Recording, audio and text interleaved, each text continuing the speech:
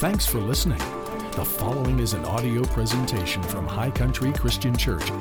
For more information, please visit www.highcountrychristian.com. Now I'm going to ask you to turn to James chapter 5, verse 16. This is part 6 of a series that we began on the subject of prayer. We've titled it A Lifestyle of Prayer.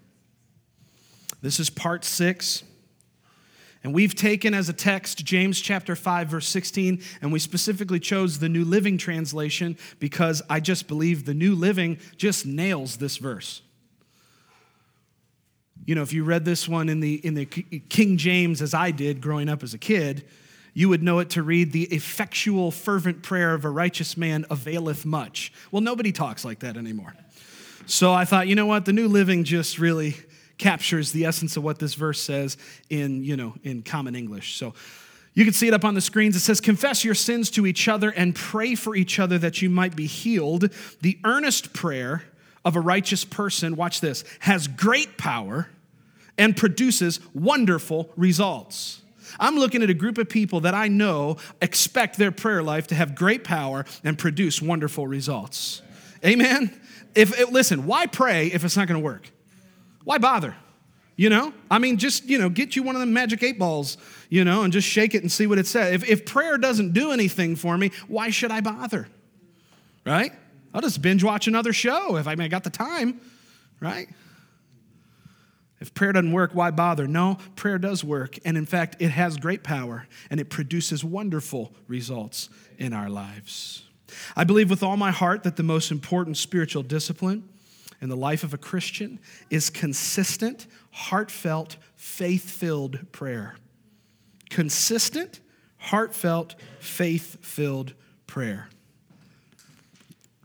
Now, we looked at 6 different what we called prayer essentials. 6 different prayer essentials, and if you've been tracking with us, you'll know each one of these prayer essentials starts with what letter?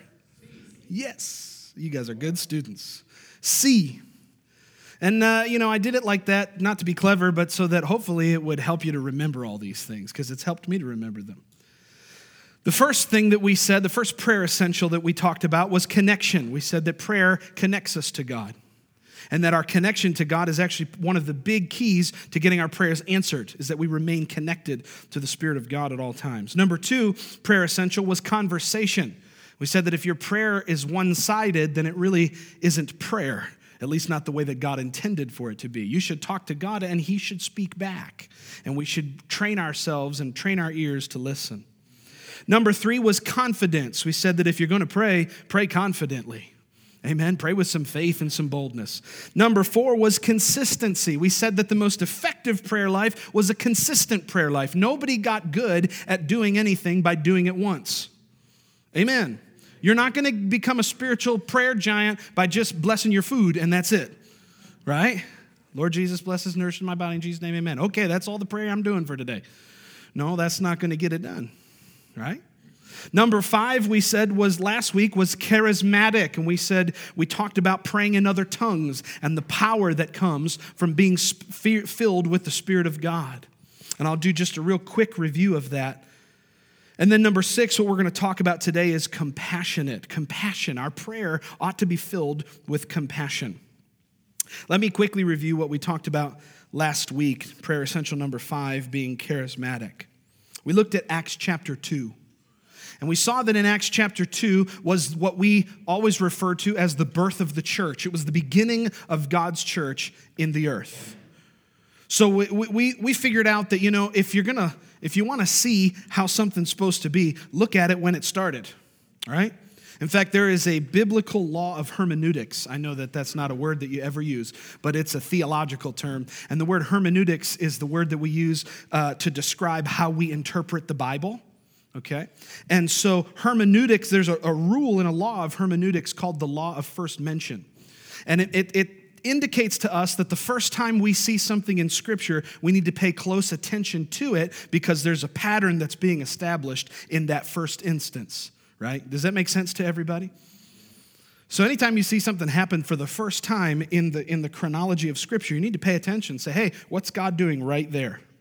Well, the first time the church was assembled, the first time there was such a thing as a church is Acts chapter 2. And the birth of the church is marked by the coming of the Holy Spirit.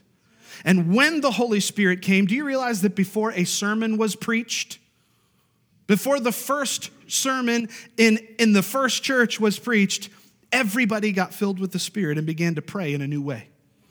Isn't that awesome? That's powerful. We said that praying in tongues does something amazing to us because, number one, it's effective and it's fulfilling. Number two, it's practical and it's spiritual. It's both at the same time. It's practical and it's spiritual. Number three, we said it's because it's personal and it's corporate. It's something I do personally, privately, and it's something that we can do together. And then the last one was it's perfect. Praying in tongues is the perfect prayer. Now, I'm not going to talk about why because I spent all last week talking about why. So if you missed that, go check it out on the podcast. But today, we want to focus on prayer essential number 6, which is compassion or compassionate. Turn to Matthew, if you would. Matthew chapter 9. Matthew chapter 9. And I hope you're doing all right this morning. I know that I am. It's a good day to be alive, man. Hallelujah. Matthew chapter 9, give you a few seconds to turn there. We're going to begin reading from verse 35, and we're going to read down through verse 38. Matthew chapter 9, 35 through 38. Some pretty cool things we're going to discover in this passage, some stuff that I learned while studying this and preparing for this morning.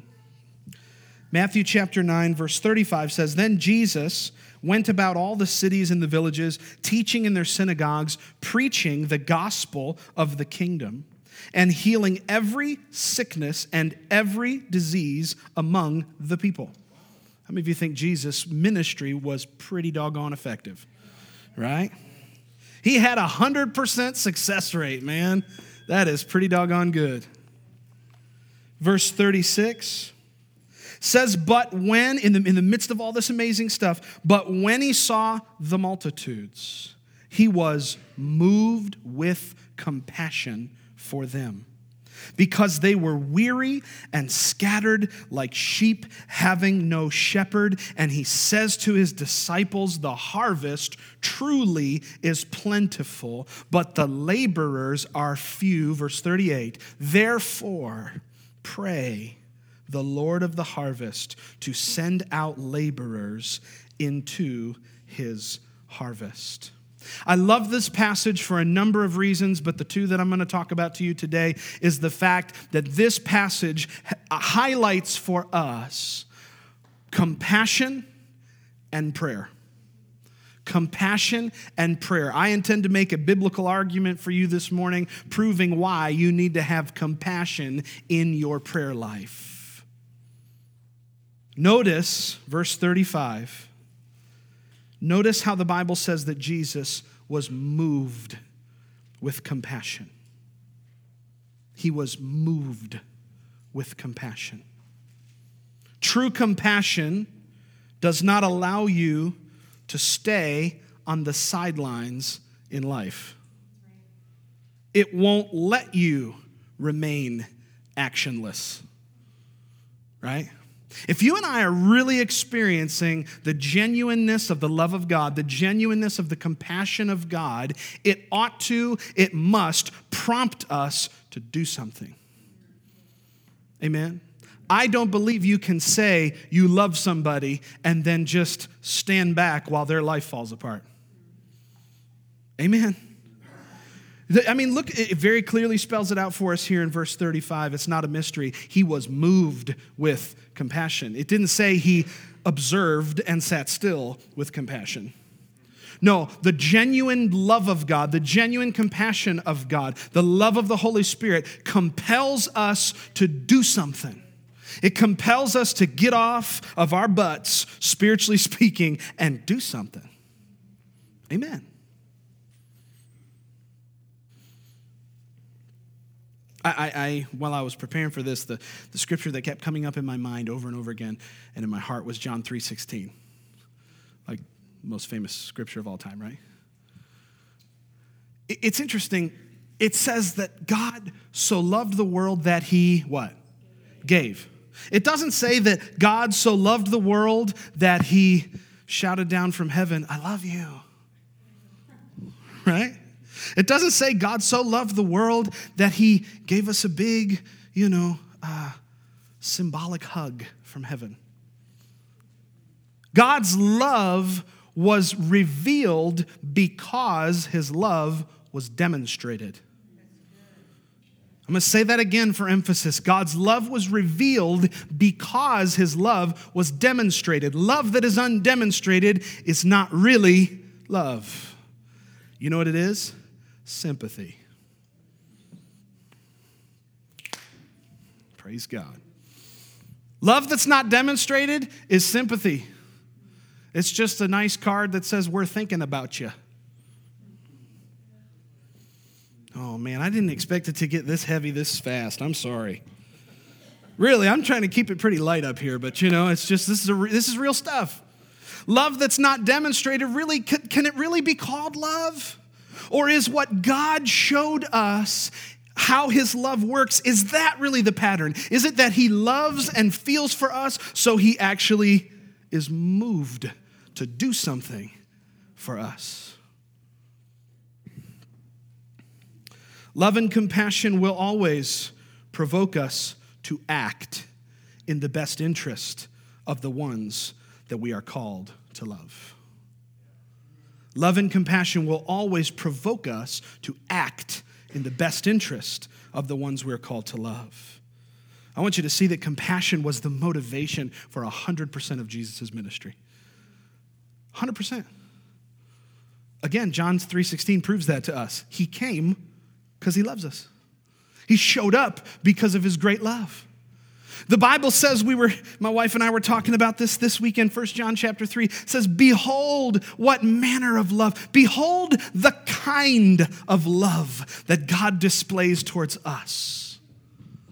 Behold his love, that he calls us his friends. That he left the glory of heaven, that he left his eternal perfection to come in the likelihood of man, in the likeness of man, to bear our sins and be our justification. Amen. Compassion was the motivation for 100% of Jesus' ministry. So now, with that understanding, is it any surprise that the compassion we see in verse 35 leads Jesus to provoking the disciples to pray in verse 38. Is it any surprise? None whatsoever. Let me give you the Greek definition. This is going to be a little weird. Let me give you the Greek definition for the word compassion. Are you ready for this? It's just a little weird. So I just need you to here we go. It means, in the Greek, to be moved as to one's bowels. I told you it was weird. Hence, to be moved with compassion, to have compassion. Watch this. Listen, this is interesting. For the bowels were thought to be the seat of love and pity. In the ancient world, your guts were thought to be the place from which love flowed out of you. That's what it's talking about. When it talks about your bowels, it's a weird word, right? But it's talking about your guts. Your gastrointestinal tract, for those who want the medical definition or the medical term. Your GI tract was thought to be the seat of love and pity, so that when somebody said that they really loved you, they were saying it from the bottom, man. They were saying it from the floor up, if you understand what I mean. They were just like, man, I love you with everything. Right? And we still kind of think of that this way today. We may not say it so much, but think about when you've been in a situation in life where you have what? You have a gut feeling, right? Oh, I just knew in my gut I was making the wrong decision. It's the same kind of thought. They were just a little more descriptive about it in the Bible. This place in our life These bowels were thought to be the seat of love and pity. So when it says Jesus was moved with compassion, in the scriptures, it represents being moved and motivated by a deep internal response to a bad situation. When it talks about being moved with compassion, it means literally Jesus felt it in the pit of his stomach, compassion for the hurts that he was seeing in the world. This goes way beyond just like, oh yeah, so-and-so's having a tough day. It really stinks. I feel real bad for him. No, this was like Jesus is going, I'm having an intense reaction, a deep and personal burden for the lostness of the world that he was seeing. That's intense. No wonder it provoked him to pray. No wonder his response was, you know what, guys, you know what we need to do when we see the world in this condition? We need to hit our knees and start praying about the issues that are going on around us. Amen. You see, if your prayer life's not fueled by compassion, it's not effective. Now, this word is used only 12 times in the New Testament, and it's actually used only in the 4 Gospels. This special bowel word is used only 12 times, and it's only in the 4 Gospels, and it's only in Jesus' ministry. And every time it was used, watch this, every time this word was used, it preceded either restoration or miracles. Amazing. 12 times this word, moved with compassion, is used. And every single time, it's the predecessor for either a restorative thing or a miraculous thing. It's used when Jesus heals the lepers. Not the leopards like I used to think when I was a kid. I thought, boy, there's a lot of, must have been dangerous back in Jesus' days. Leopards roaming the streets, and Jesus is so loving, he just heals them, What's wrong, buddy? You got a bad paw, and just be healed in Jesus' name.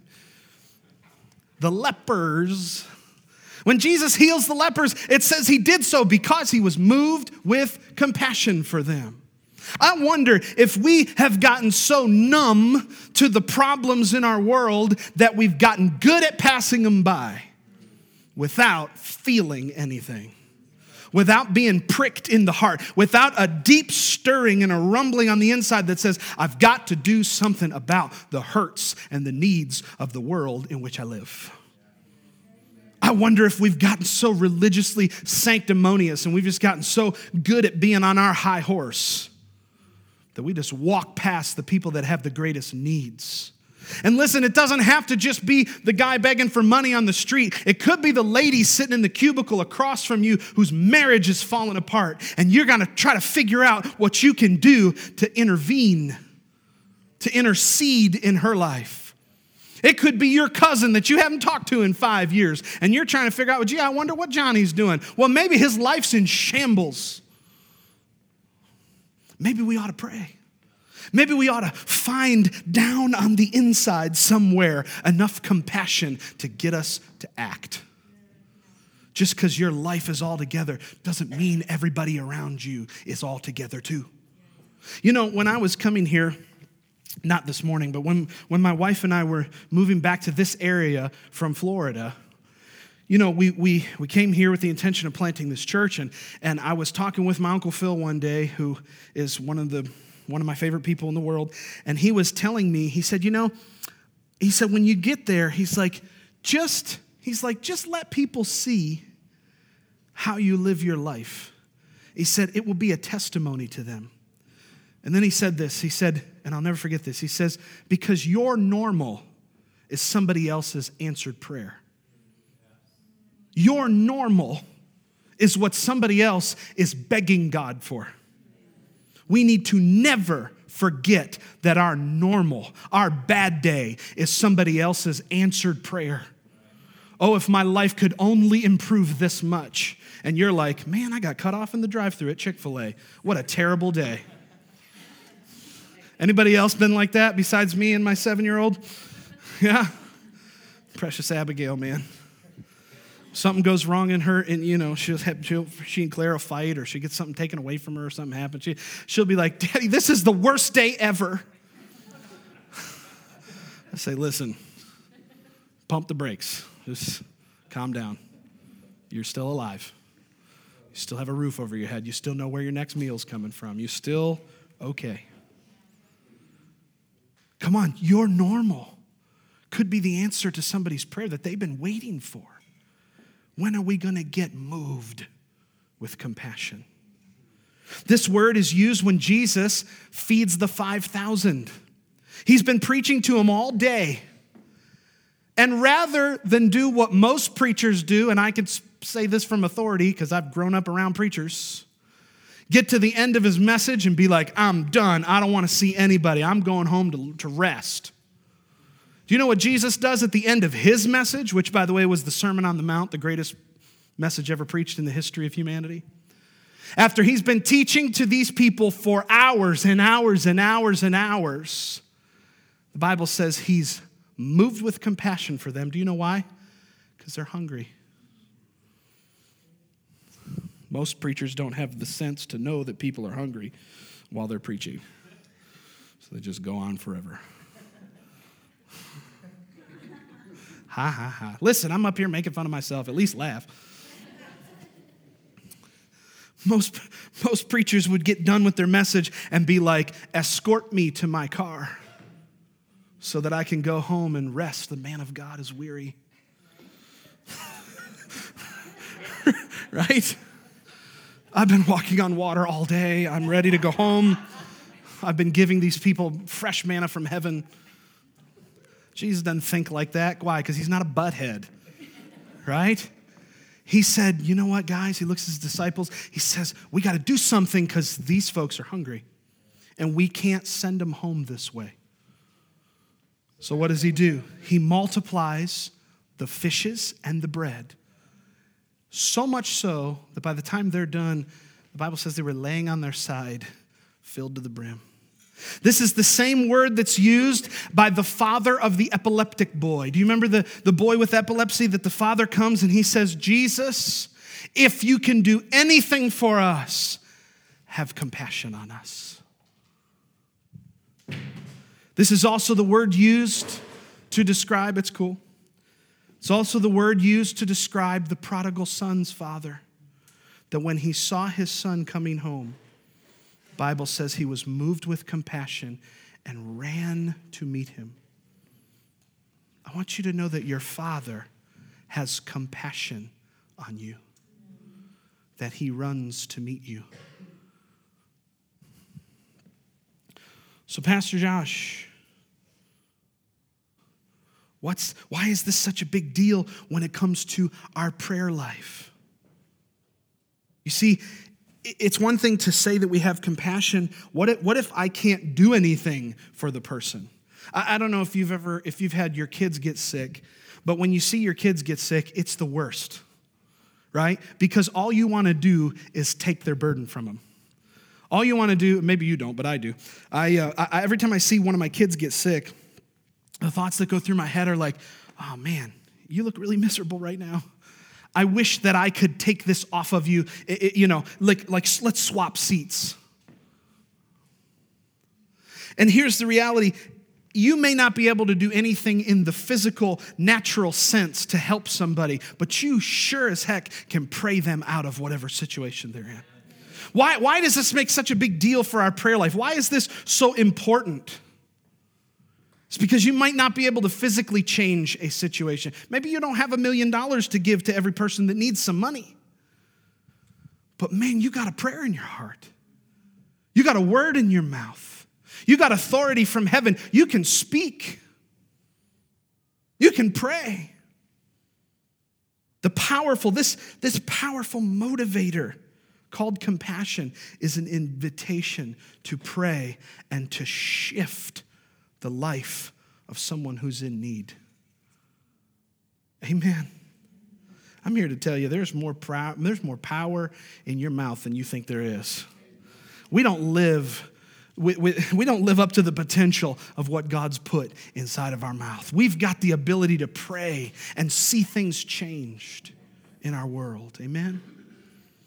So why must love and compassion be the basis for my prayer life? Are you still with me this morning? You got a few more minutes? We're almost there.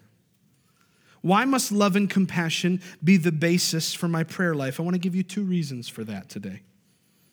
Number 1, because 1 John 4 tells us that God is love. 1 John 4 tells us in 2 different places, actually, in the same chapter. John tells us that God is love. Love is not something God has. Love is who God is, right?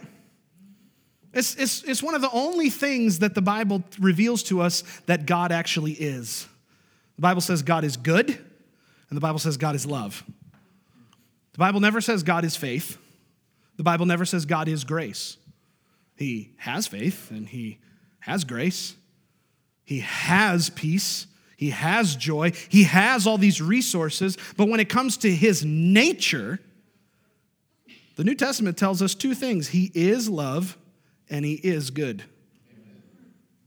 So, if you want to get God into a situation, you need to infuse love into that situation. You need to invite love into that situation. You are not going to bring God into the situation void of love. You can't hate somebody in the name of Jesus. Isn't that right, Benny? You can't, man. You can't hate somebody in the name of Jesus. You can't, well, bless God, I curse that fool in Jesus' name. It doesn't work that way, right? Listen, God's not interested in your vengeance prayer. He's not going to answer that. The Bible says very clearly, vengeance is mine, says the Lord. Yes. Not yours, not mine. It's his. Oh, man. Doesn't it feel good to get your toes stepped on a little bit? Yeah. Listen, if you're praying and trying to manipulate somebody, or if you're praying revenge, you're wasting your time. God's not going to respond to your vengeance prayer. You know what else God's not going to respond to? Your politically charged correction prayer that you want to pray over every leader that ever let you down. Father, I just pray in Jesus' name that you would put that man or that woman in line. He's not hearing that. You know why? Because you're praying angry. You're not praying compassionate. Listen, can I tell you something? I've been hurt by leaders in my life. I grew up in the church. I've seen everything there is to see. I've seen the dark side of ministry many times, and I've been hurt personally by leaders. I had my pastor once when I was young. I had my pastor tell me to shut up from the pulpit in front of everybody. I've been hurt. I've had leaders let me down. I've had men that I walked with that I looked up to them. I thought, these guys can do no wrong, only to find out they can do some wrong. Do you know what? Do you know what shouldn't happen as the result of that? Is we shouldn't now go to God and pray some emotionally, politically charged up prayer saying, God, right the ship. Lord, bring them to their knees. The only knees I need to worry about are my own. And I understand it's hard to do. We're in a culture that is politically charged up. We're in a culture where we are exposed to more slander than we've ever been exposed to as any generation that's ever been on the planet. We are exposed to more slander than anybody. I mean, it's getting to the point that if you're not intentionally being detached from it, it's finding you, right? Like you just go check your email and there's something hatred and vitriolic in your email. Like, it's just hard to avoid. But we can't, listen guys, we can't allow that stuff to creep into our prayer life. I'm sorry that you've been hurt. I've been hurt too. Let's let the Lord Jesus heal the wound so that we can start to pray with compassion. Glory to God. Do you understand what Jesus said when he was hanging on the cross? I'm not talking about he's having a bad moment. I'm talking about he's about to die. He doesn't look like a human being anymore. He is a pile of ground beef hanging on the cross. And do you know what he says? Father, forgive them. They don't know what they're doing. If that's not compassion, I don't know what is. I'm sorry for it to get heavy. I really didn't mean for it to get this heavy. I really didn't. Why must love and compassion be the basis for our prayer life? Because praying compassionately invites God into the situation because he is love. Number 2, watch this. Because our faith does not work without love. Your prayer will only be as effective as the love which is behind it. Galatians chapter 5, verse 6. If you put that on the screen, check out what it says. For in Christ Jesus, neither circumcision nor uncircumcision. Boy, that is tough to say this morning. In Christ, neither circumcision nor uncircumcision avails anything. But watch, but faith working by love. If you read this scripture and you understand what it's saying that in Christ Jesus doesn't matter if you're circumcised or if you're uncircumcised, but do you know what does matter? Do you know what does produce results? Do you know what is important? It's when your faith works by your love. It's impossible for me to operate in faith, but not have the love of God. Love provokes God's best in a situation. By inviting him into the situation, this must be the absolute motivation of our prayers. You will pray way more effectively for someone if you can love them first. You say, but I can't love them. It's so hard to love them. Then ask God to help you to love them. Oh, but Pastor, they hurt me so bad. How could I pray for them? Ask the Spirit of grace to give you some grace. Lord, I can't do this on my own. Help me. Help me to pray with compassion. Do it on purpose. I would challenge you to do this on purpose. Think of somebody you just already don't like. And on purpose, start to pray for them. And declare over them in faith, Lord, I love these people in Jesus' name. Lord, give me a heart to pray for this person. I was hurt by a pastor some years ago, a guy I thought was my friend. And he hurt me. And for the longest time, I couldn't get over it. Oh, I did on the outside. Oh, yes, bless God, brother, in Jesus' name, hallelujah. Oh, yes, sanctimonious. Glory. But on the inside, I was like, don't let me catch that rascal when he's not looking. Right? On the inside, I was like, man, I can't stand to think about this person. And you know, the Lord began to break me down on the inside, said, you'll never go where you need to go if you don't get over this. You'll never get where I want to take you if you don't have the ability to get compassionate on the inside. Listen, there's a reason why this message is the last one in the series, because it's the most important. I want you to pray bold prayers. I want you to pray effective prayers. I want you to stay connected to God so that your prayers get answered. I want everybody to pray in tongues. I want you to get the best God has for you, but more than anything, I want you to walk in love in your prayer life. Maybe a problem isn't that we don't have enough faith.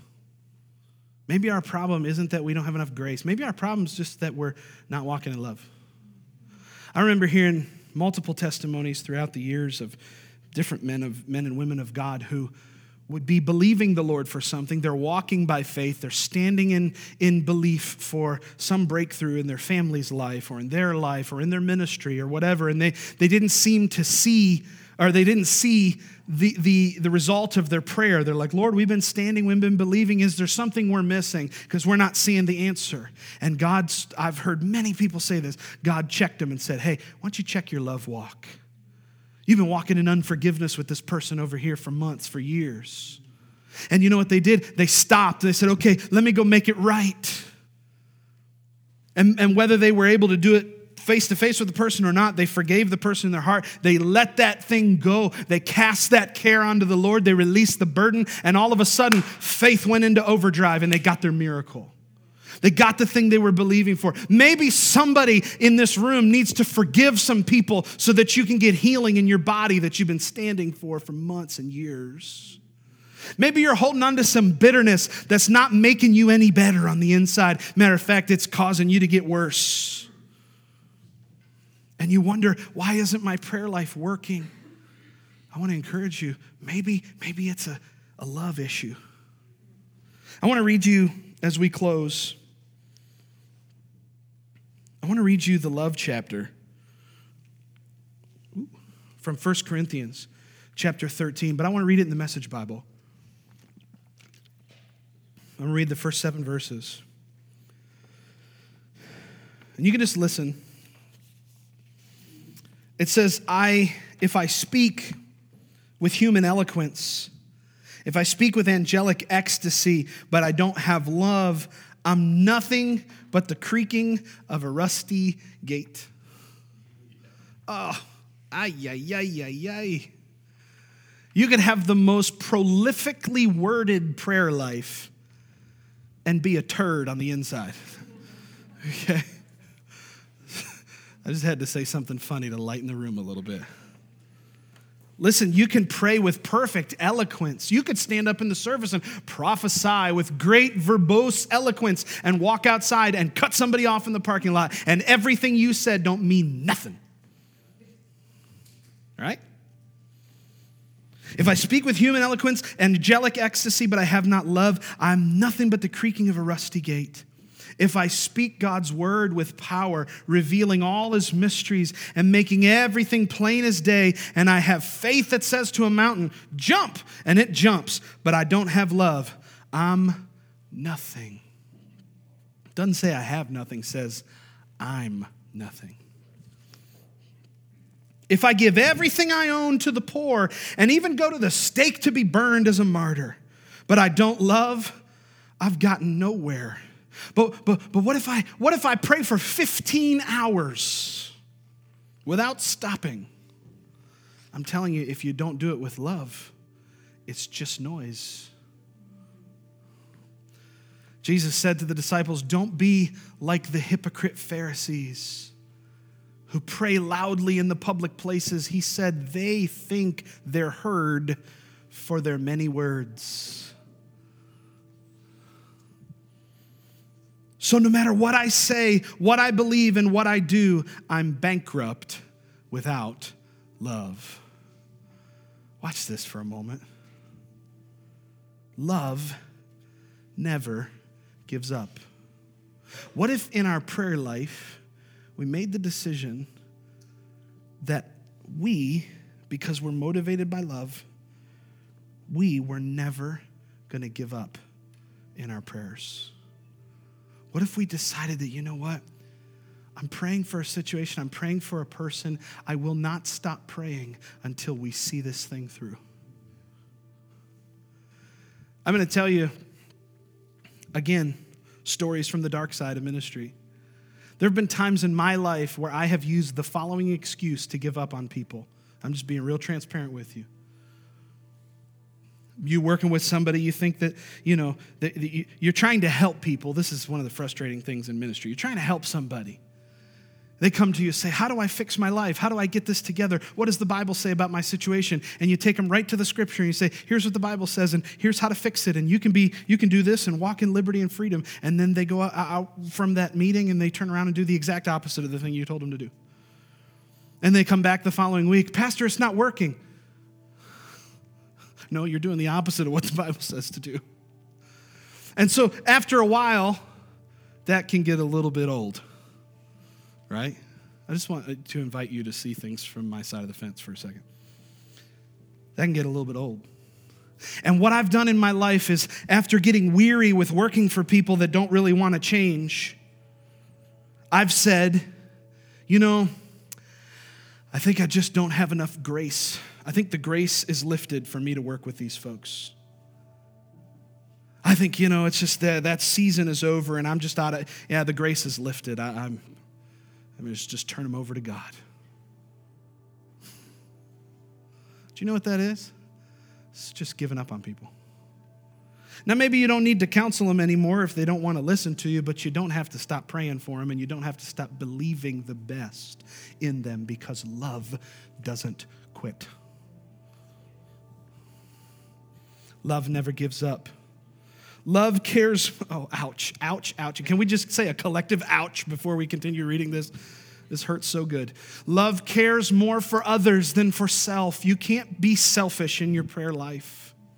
Now listen, when you're coming to God for things that you need, it is selfish, and that's okay. God wants you to come to the table and say, yes, Lord, here's what I need. But when it comes to praying for others, you can't pray for others selfishly. Oh man, I should have got more amens on that one. You can't pray for other people with your best intention. I'm not going to pray for my wife because of what I want.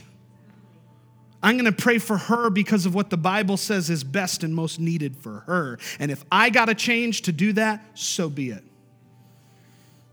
Come on, man. Love doesn't want what it doesn't have. You mean I can't pray for Johnny's car that I really like? Lord, I pray that you would give me his car.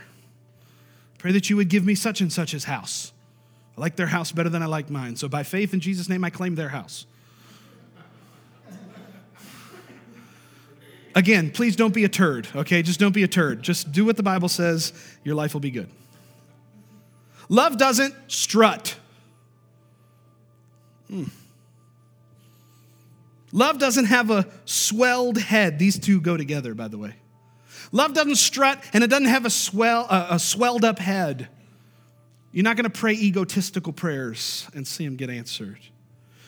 Love doesn't force itself on others. It isn't always me first. Maybe the love shift that you and I need in our life is not that we stop praying for ourselves, but maybe we just start praying for other people first. Maybe I put my faith out there to see it work in somebody else's life. And then I still go to God with my needs, but just at the end of the prayer. Lord, by the way, here's what I'm believing you for. Love doesn't fly off the handle. Oh, this is my least favorite one. Love doesn't keep score of the sins of others. We cannot pray effectively if we're keeping score. My pastor told the story once of when he was counseling a married couple. And they were talking and they were a couple counseling sessions in. And he looked at the wife, in this case it happened to be the wife, and he said, so you're an accountant? And she said, no, I'm a stay-at-home mother. He says, oh, no, you're an accountant. And she said, no, I'm a stay-at-home mom. He said, you're an accountant. She said, how dare you tell me what I am? He said, no, hear me out. He says, you're an accountant. You know how I know? He said, you're keeping meticulous records of the wrongs that he did to you. Come to find out, at the next session, she showed up with several notebooks full of records. Such and such a date, such and such a time, he did this to me, he said this to me. She had multiple notebooks where she was keeping track of wrongs done to her. I want to tell you, nothing will hinder your prayer life faster than keeping record of wrong. Now, praise God, it's a great story. They got free. They ripped up the books. Their marriage is restored. They're happy.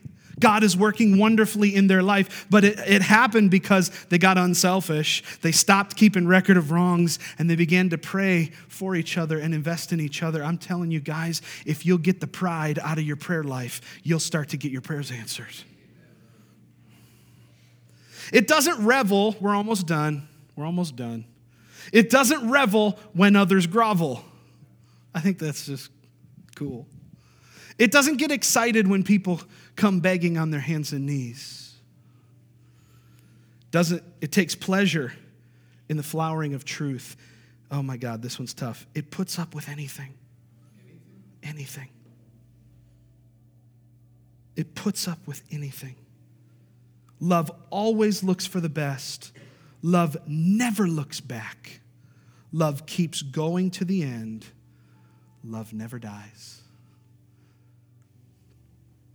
Do you want to infuse such life into your prayers that your prayers outlive you? You know how to do it? Put some love in the prayer. Invite God into it. I promise you, it'll work every time. Let's stand up to our feet as we close. We hope that this message inspired you and filled your heart with faith. If you would like to visit our church, check out www.highcountrychristian.com for service times and location information. Thanks again for listening to this audio presentation from High Country Christian Church, where Jesus loves you, we love you, and your life counts.